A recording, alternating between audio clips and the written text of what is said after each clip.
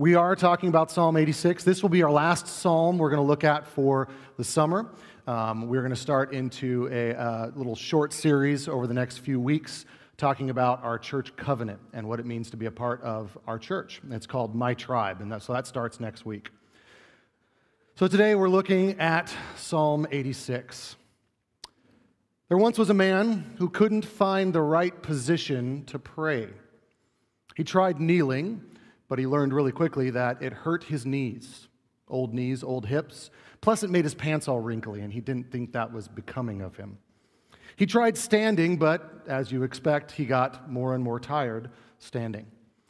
He finally decided to sit and pray, and he felt like it was just not very reverential, and besides, he started to fall asleep. So he said, I'm going to go for a walk. He went for a walk, and he tried praying, but he was getting distracted by all the birds and the airplanes and the clouds that looked like different things, and then he fell into an open well. And then he found the posture to pray and pray and pray some more. And wow, did he pray. Sometimes we wait until bad things happen to pray. That's usually when we for sure get 100% prayer in the room, is when bad things are happening. But there's more to it than that. There's more to prayer than that. So today we're going to look at a prayer of David. See, when we look at prayer, we think, oh yeah, it's something I should do. And we get this kind of guilt feeling of, oh yeah, I should do it. It should be something that just comes natural, but it kind of seems imposing. It seems like a drag. It seems like something that we have to check off a list instead of being life-giving. It's kind of like having to eat your vegetables. Now, I'm a vegetable guy. I like vegetables, so that's never a problem for me, unless it's a squash, and then I don't want to eat that vegetable.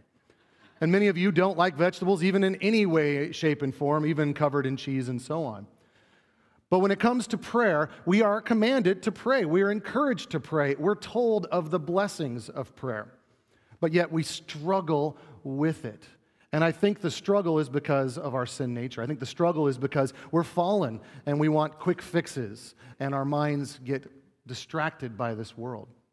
So today we're going to look at David's prayer. Technically, this is a lament.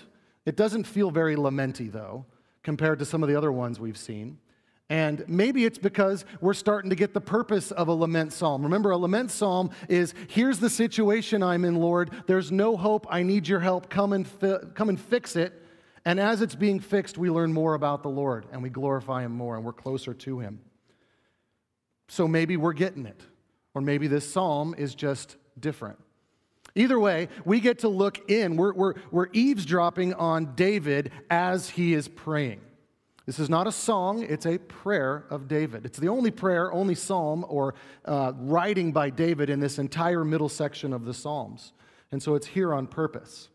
So let's look at what this is. So the David's prayer is an appeal to God's mercy in asking for prayer, or asking for his prayers to be answered, and for deliverance from his enemies. So that's what David's doing. He's saying, God, be merciful on me. God, have compassion on me. Answer my prayer. Deliver me from my enemies. We don't know which enemies David's talking about. We don't know when this was written. We don't know what was the situation. We know there's plenty to choose from. Countless times David was running from people who wanted to kill him. And sometimes it was even family members that wanted to kill him. So David has plenty of opportunities for this psalm to apply. But what does it mean for us? What does it mean for us? What's our goal for today? So our goal for today is to see God as more than a helper. We want to see God as more than the one we run to when something goes wrong. Absolutely, we should. So I'm going to just alleviate that right here and right now. This is not a guilt trip sermon. I'm not going to go up here and, all you guys do is ask God for stuff. He's not Santa Claus. Come on. That's not the point of this sermon. The point of the sermon is, ask him, but don't stop there. Don't stop there. Continue into that relationship with him. Because then and only then do you see the actual reward, which is not get out of your trouble, but get God. See God for who he is. And this deeper relationship is what David is displaying to us here. Because David is in a situation in this psalm that not a single person in this room, and if I'm wrong, come talk to me after the service and tell me you're the one, that none of us have ever been in before. And we'll talk about that here in a minute. So we're going to look at God's greatness and his wondrous acts and his things that he does to show who he is. It's great that he answers our prayers. It's great that he gets us out of trouble. It's great that he does that. But there's so much more to be had. And this psalm shows us that. So we're going to really see 2 points in here. And it's kind of the first 7 verses are the crying out to God. And then the last, from verses 11 to the end, is really the relaxing in who God is and understanding who he is. And smack dab in the middle is this picture of God. Verses 8, 9, and 10 lays out this is what God's like. And see, we get that, but we don't go far enough. We stop at verse 10.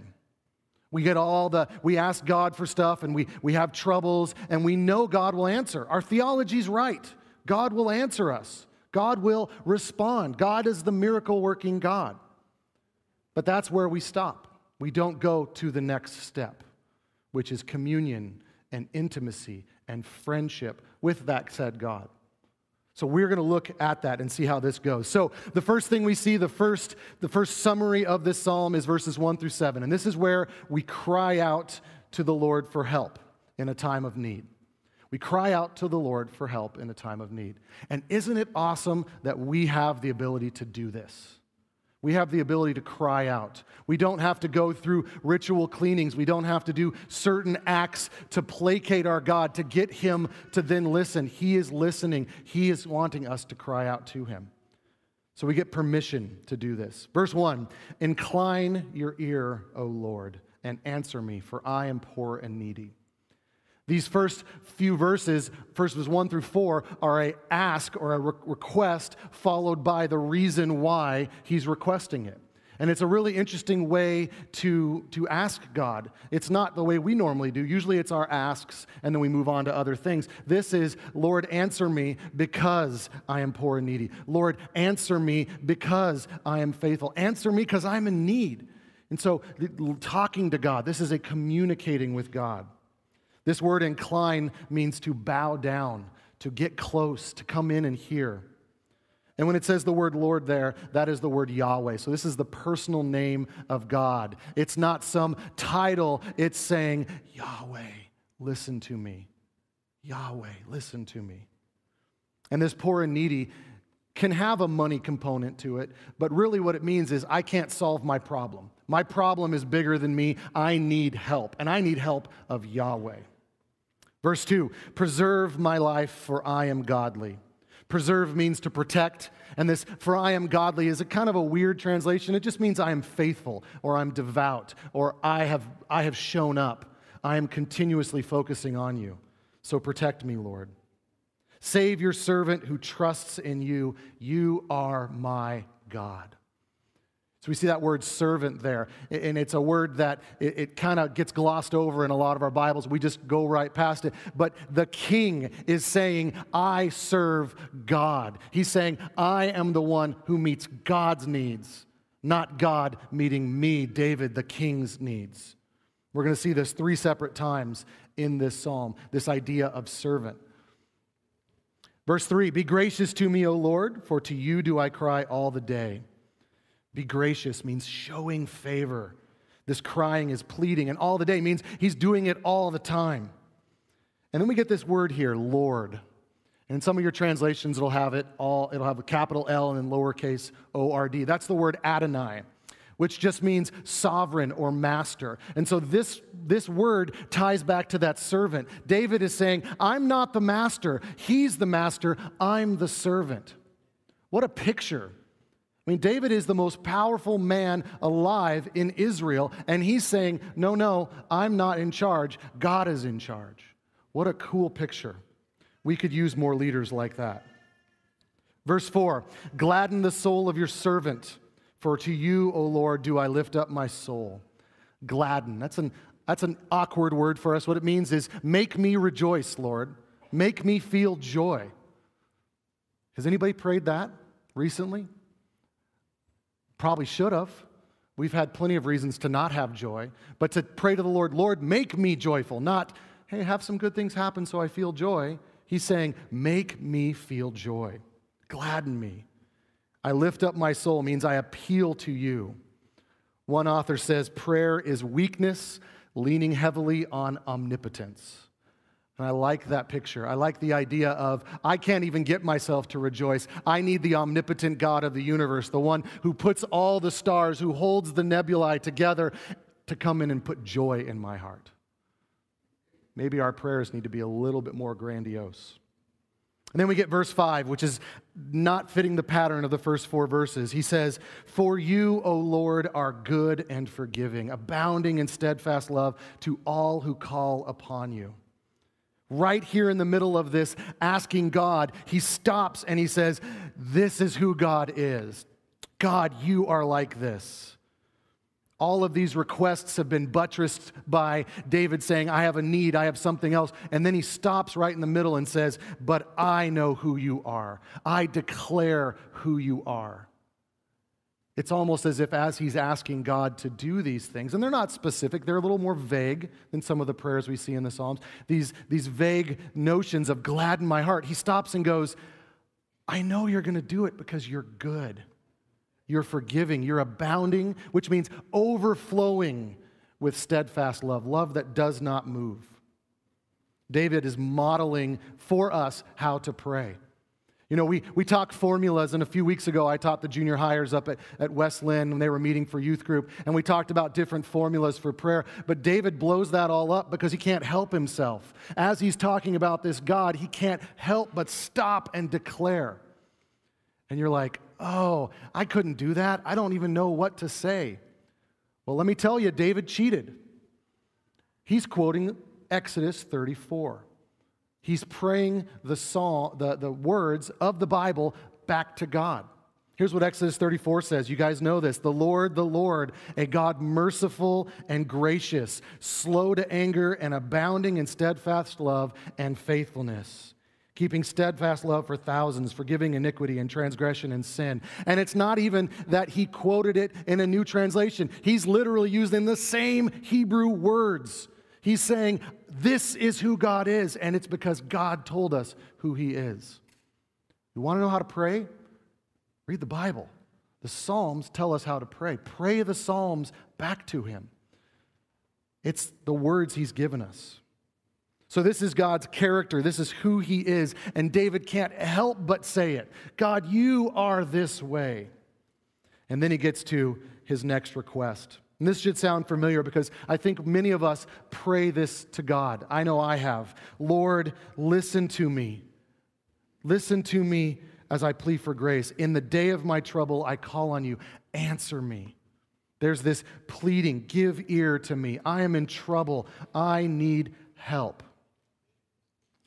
Now, at this point, what you're probably expecting is something like, we treat God like a genie. And we go to him and we rub the lamp and God shows up and we say, here's my request. And then the genie goes back in the lamp until the next time he is needed.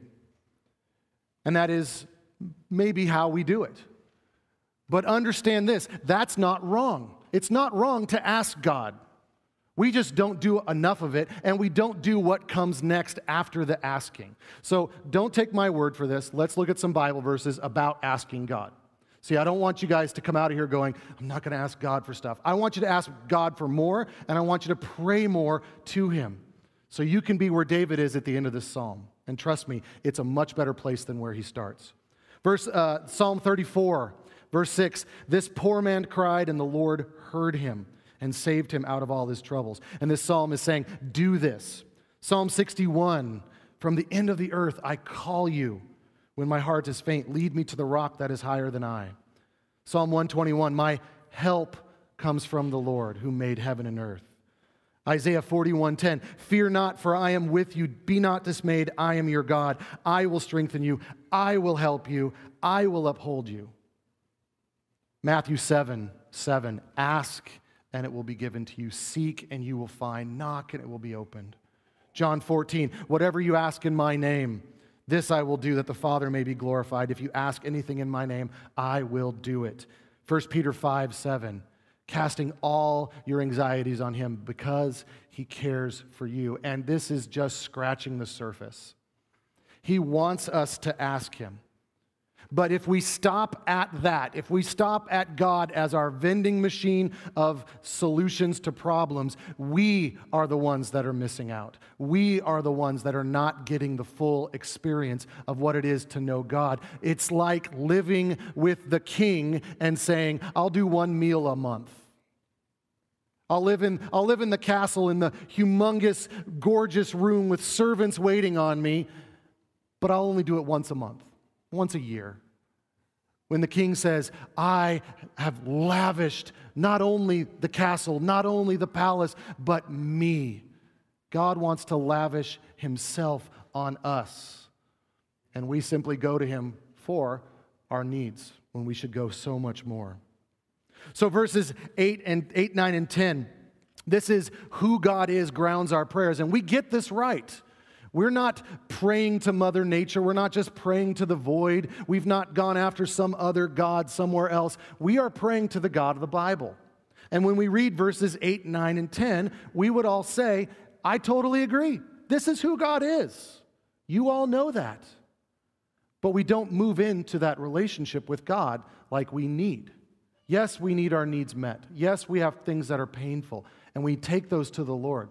But we must continue into it. You know, if we take the first 7 verses of this psalm, it's like answering the first 5 questions on a 100-question test right and being like, got my A, I'm done. It doesn't work that way. See, God answers our prayers and wants us to ask, and that's just the start of a relationship that he wants with each and every one of us. And that's where we need to get to. That's where this psalm goes. So let's see why we should pray to God. Verse 8, there is none like you among the gods, nor are their works anything like yours. David's boldness, he's saying, this is the God that keeps his word. This is the God that keeps promises. This is the God that's really there. He keeps his word. Verse 9, all the nations you have made shall come and worship before you, O Lord, and shall glorify in your name. They're going to bow down to the God of the Bible. This God of the Bible is not some local deity. He's the God of every single nation. I see this echoed in the New Testament in Philippians 2 when it says, therefore God has highly exalted him and bestowed on him the name that is above every name, so that at the name of Jesus every knee will bow, in heaven and on earth and under the earth, and every tongue confess that Jesus Christ is Lord, to the glory of the Father. This promise is going to be fulfilled in Christ. All the nations are going to come together. It doesn't matter where they're from, they're going to all bow.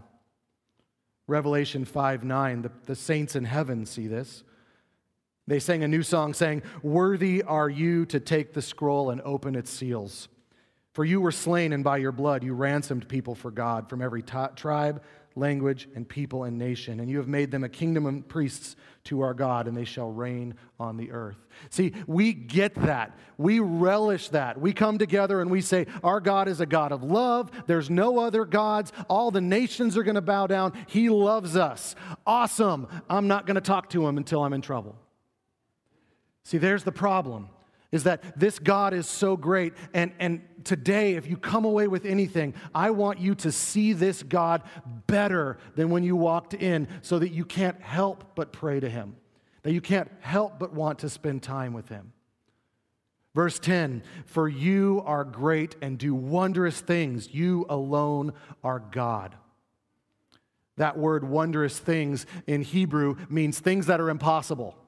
God does the impossible. God is the God who does the great.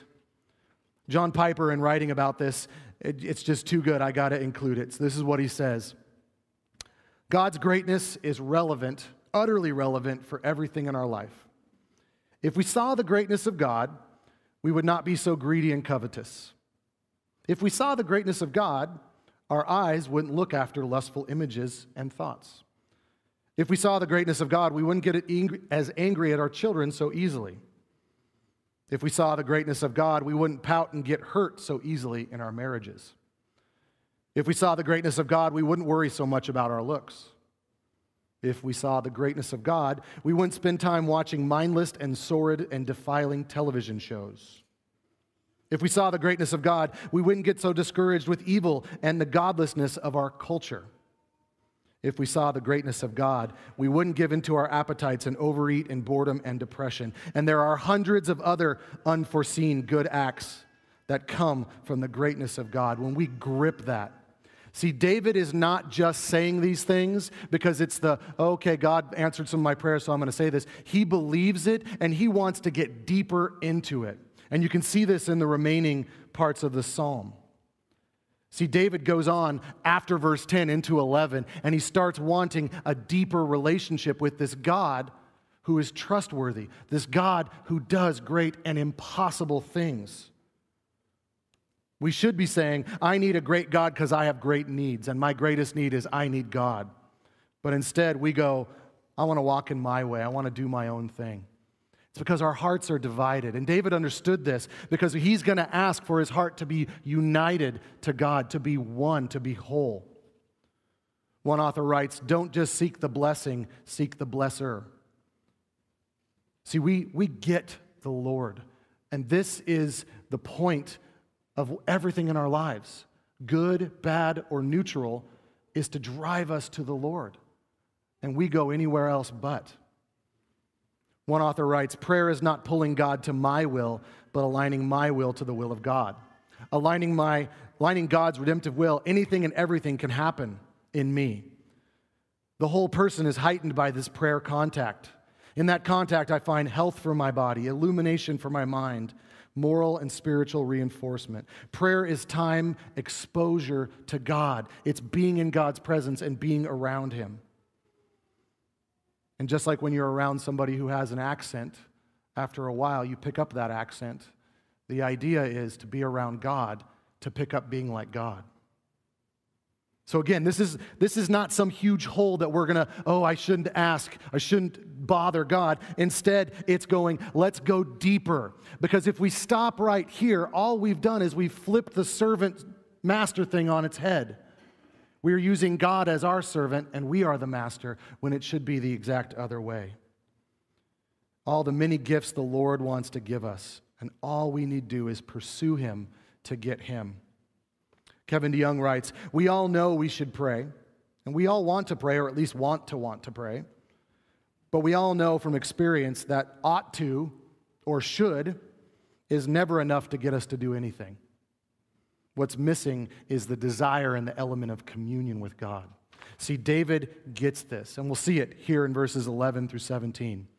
See, David, the next point of the psalm is he says, incline my heart, Lord. So we are to incline our hearts as a servant of the Lord, to walk in His way because of who He is. Throughout this psalm, starting in verse 5, then verses 8, 9, and 10, and now in verse 15, we're going to see he's all about just thinking on and desiring relationship with God. And David's focus changes. Some of those early prayer requests were probably to a specific need. Now, he's not wanting those needs met, he's wanting the one who meets the needs. Look at verse 11. Teach me your way, O Lord. Why? So he can get out of problems? No, it says that I may walk in your truth. Translation, I obey you. Unite my heart to fear your name. He's back to that Yahweh word again. He's calling on God personally and saying, I want to obey you. Help me to do it. I want my heart united to yours. Fix me. Oswald Chambers, that's for you, Frank, said, keep praying in order to get a perfect understanding of God Himself. See, David understood his heart was divided. He wanted a united heart. We think back about David, and yeah, he was the king, and he had so much stuff, but by comparison, you have more. So as important as this was for David, yeah, he's got to manage a kingdom, and he's got servants and soldiers and all this other stuff. You have all that same thing and more. We have distractions aplenty. We have jobs. We have children. We have families. We have new requirements for this and for that. We have so many things to be juggling. And our hearts are divided, just like David's, even more so now. There's whole industries about dividing our hearts, about distracting us from what really matters. So we have to pray this. Charles Spurgeon says, prayer is a thermometer of grace. If you get grace, if you understand mercy, it will register. But if it isn't, if you won't pray, it shows you don't get it. Verse 12, I give thanks to you. So he says, here's my next ask. Here's my next request. Teach me your ways. Unite my heart.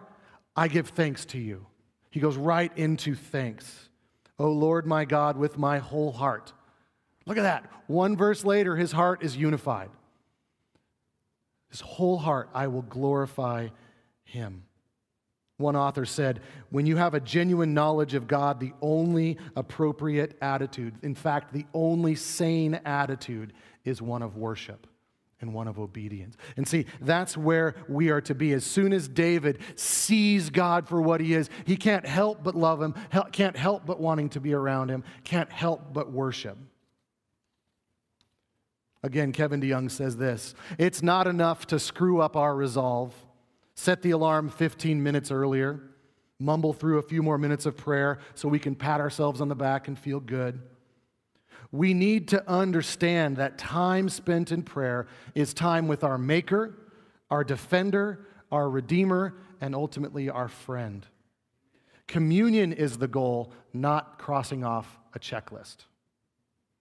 See, the Puritans got this. Thomas Goodwin said, mutual communion is the soul of true friendship.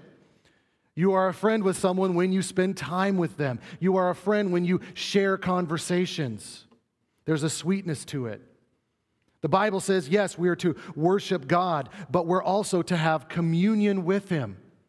This is our corporate getting together with God. We should be buffeting that and strengthening it by our individual time with God. True friendship.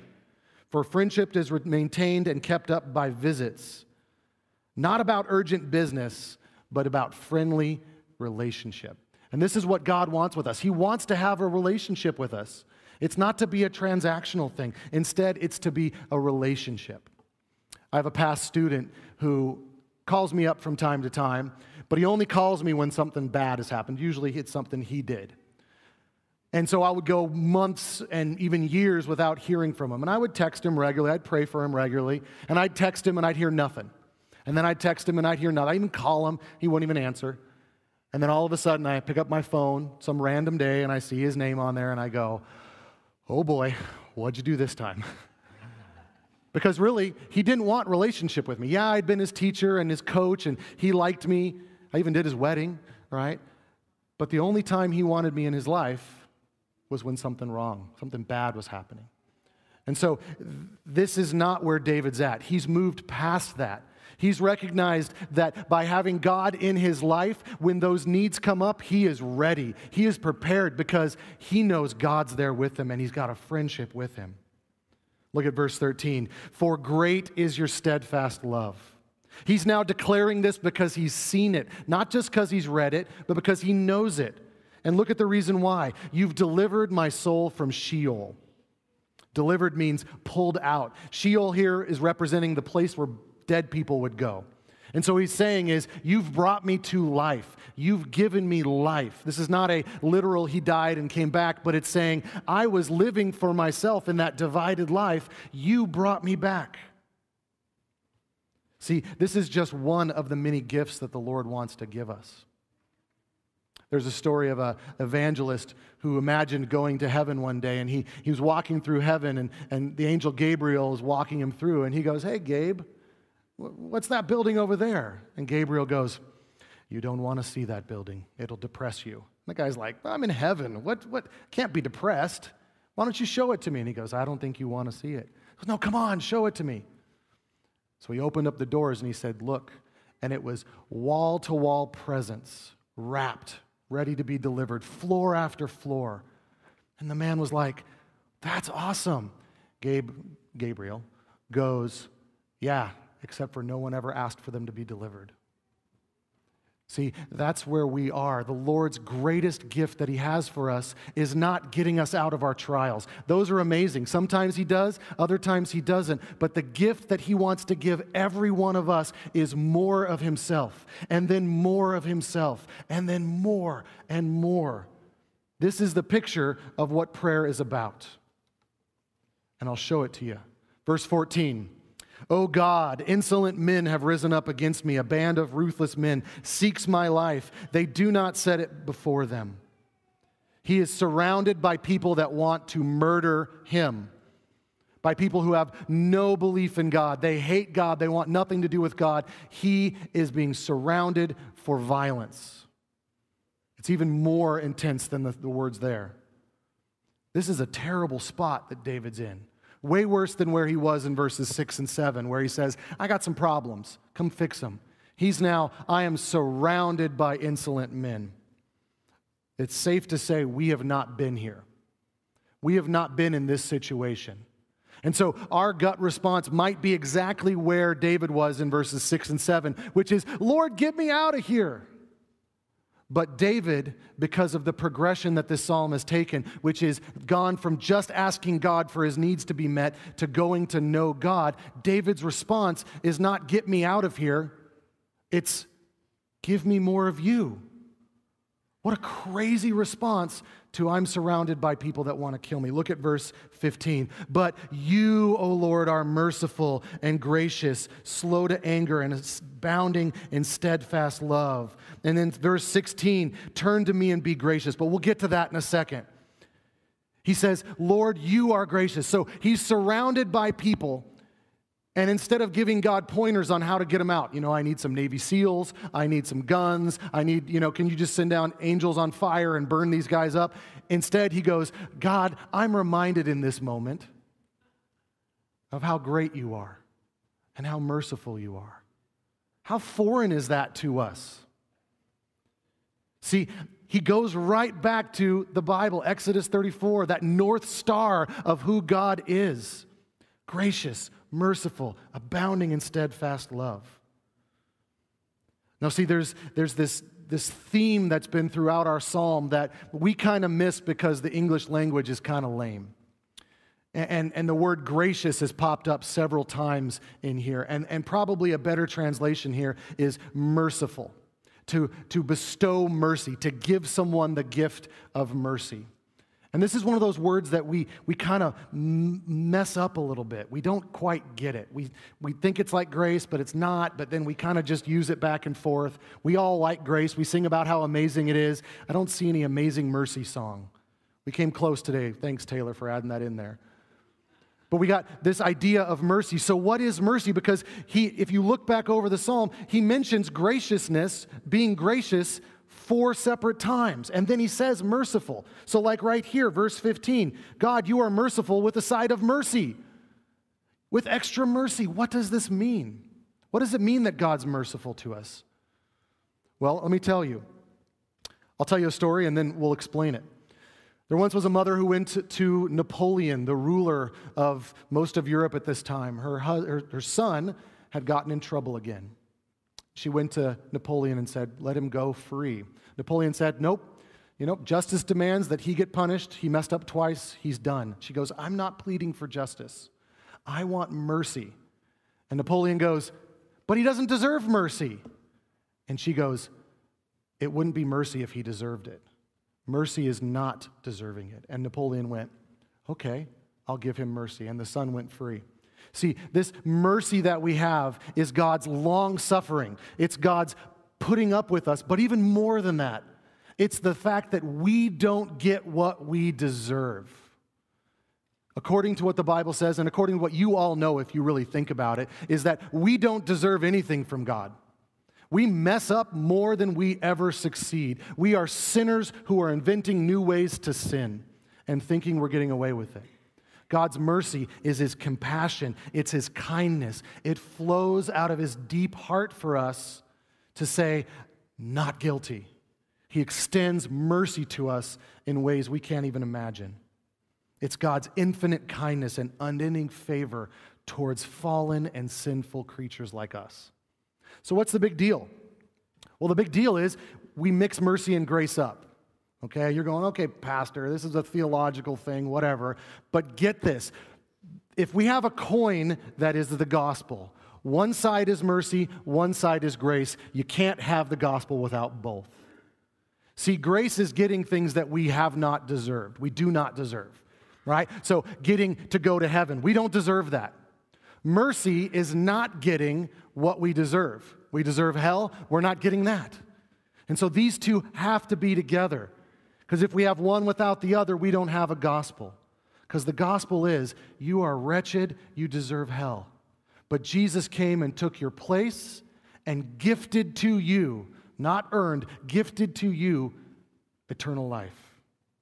And when these concepts get blurred, we have a hard time with it. We kind of lump everything into God's grace box. But ultimately, we need to understand that His mercy is just as powerful. It is just as amazing. This psalm is a thermometer for our understanding of mercy. But let's see this in the Bible. 2 Peter 3:9 is a picture of God's mercy. The Lord is not slow to fulfill His promise, as some count slowness, but He is patient toward you, not wishing that any should perish, but that all should reach repentance. This is that picture that God is so merciful, not just He forgives you of your sin, but He waits around for you to ask for it. So anybody wonder why God hasn't just come and just stopped this craziness we're going through in the world right now? Why? Because He's still got sheep that He's going to bring in. So each day when we wake up and it's like, oh, another crazy day, we go, another day that God's bringing them to Him. Because that's where we're at. There's not a better picture, though, of mercy than Psalm 103. And the Lord is so good. I'm reading through the Bible, and it brings in random psalms. And this psalm came on my sermon prep day, and I was just like, yes, Lord. Here's what it says. The Lord is merciful and gracious. There it is, Psalm 34 again. Slow to anger and abounding in steadfast love. You hear it? He will not always chide. He will not keep His anger forever. He does not deal with us according to our sins, nor repay us according to our iniquities. Praise the Lord. For as high as the heavens are above the earth, so great is His steadfast love for those who fear Him. And here it is. As far as the east is from the west, so far does He remove our transgressions, our sins from us. As a father shows compassion to children, so the Lord shows compassion to those who fear Him. He knows our frame. He knows that we are dust. So God's mercy is so vast that you go as far as the east is from the west, and east and west never meet. You can't go west and end up going east. You just keep going west and keep going east. It's so far that that's the best expression He can come up with. See, many of us, we love the fact that God is merciful. We love it, but we don't love the merciful God. We got to get past loving His gifts and loving the giver. God is to be loved more than His mercies. Verse 16, we see this with David. Remember, he's surrounded by people that want to kill him. And he says, Lord, turn to me and be gracious. Well, David, what about the guys that want to kill you? David's going, don't worry about them. I want more of God. Give me your strength. Give it to me, your servant, and save the son of your maidservant. Maidservant, that's an allusion to Israel. He's saying, give it to Israel, give it to me, give me your strength, but give me more of you. Be more gracious. Instead of appealing to his enemy's destruction, he appeals to God's mercy. He doesn't ask for them to be wiped out. He asks for more of God.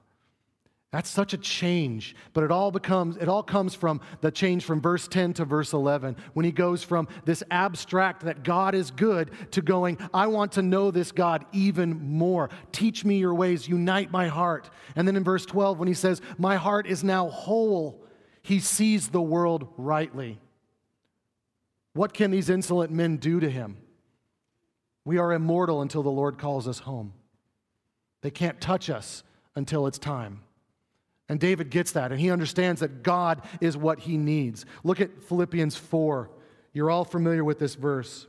Do not be anxious about anything, but in everything by prayer and supplication with thanksgiving, let your requests be made known to God. And the peace of God, which surpasses all understanding, will guard your hearts and your minds in Christ Jesus. The word prayer and the word supplication. Supplication is asking God. Prayer is talking to God. So he's saying, you want the anxiety to go away, you ask him to take it away, but then you talk and you commune with God. This is the picture of what David is doing here. And that peace and that getting rid of anxiousness is not necessarily an answer to prayer. It's a talking to God and seeing things the way He does. And that's the answer to the prayer. That peace that surpasses everything comes not only from asking God to fix your problems, but going to God and knowing God.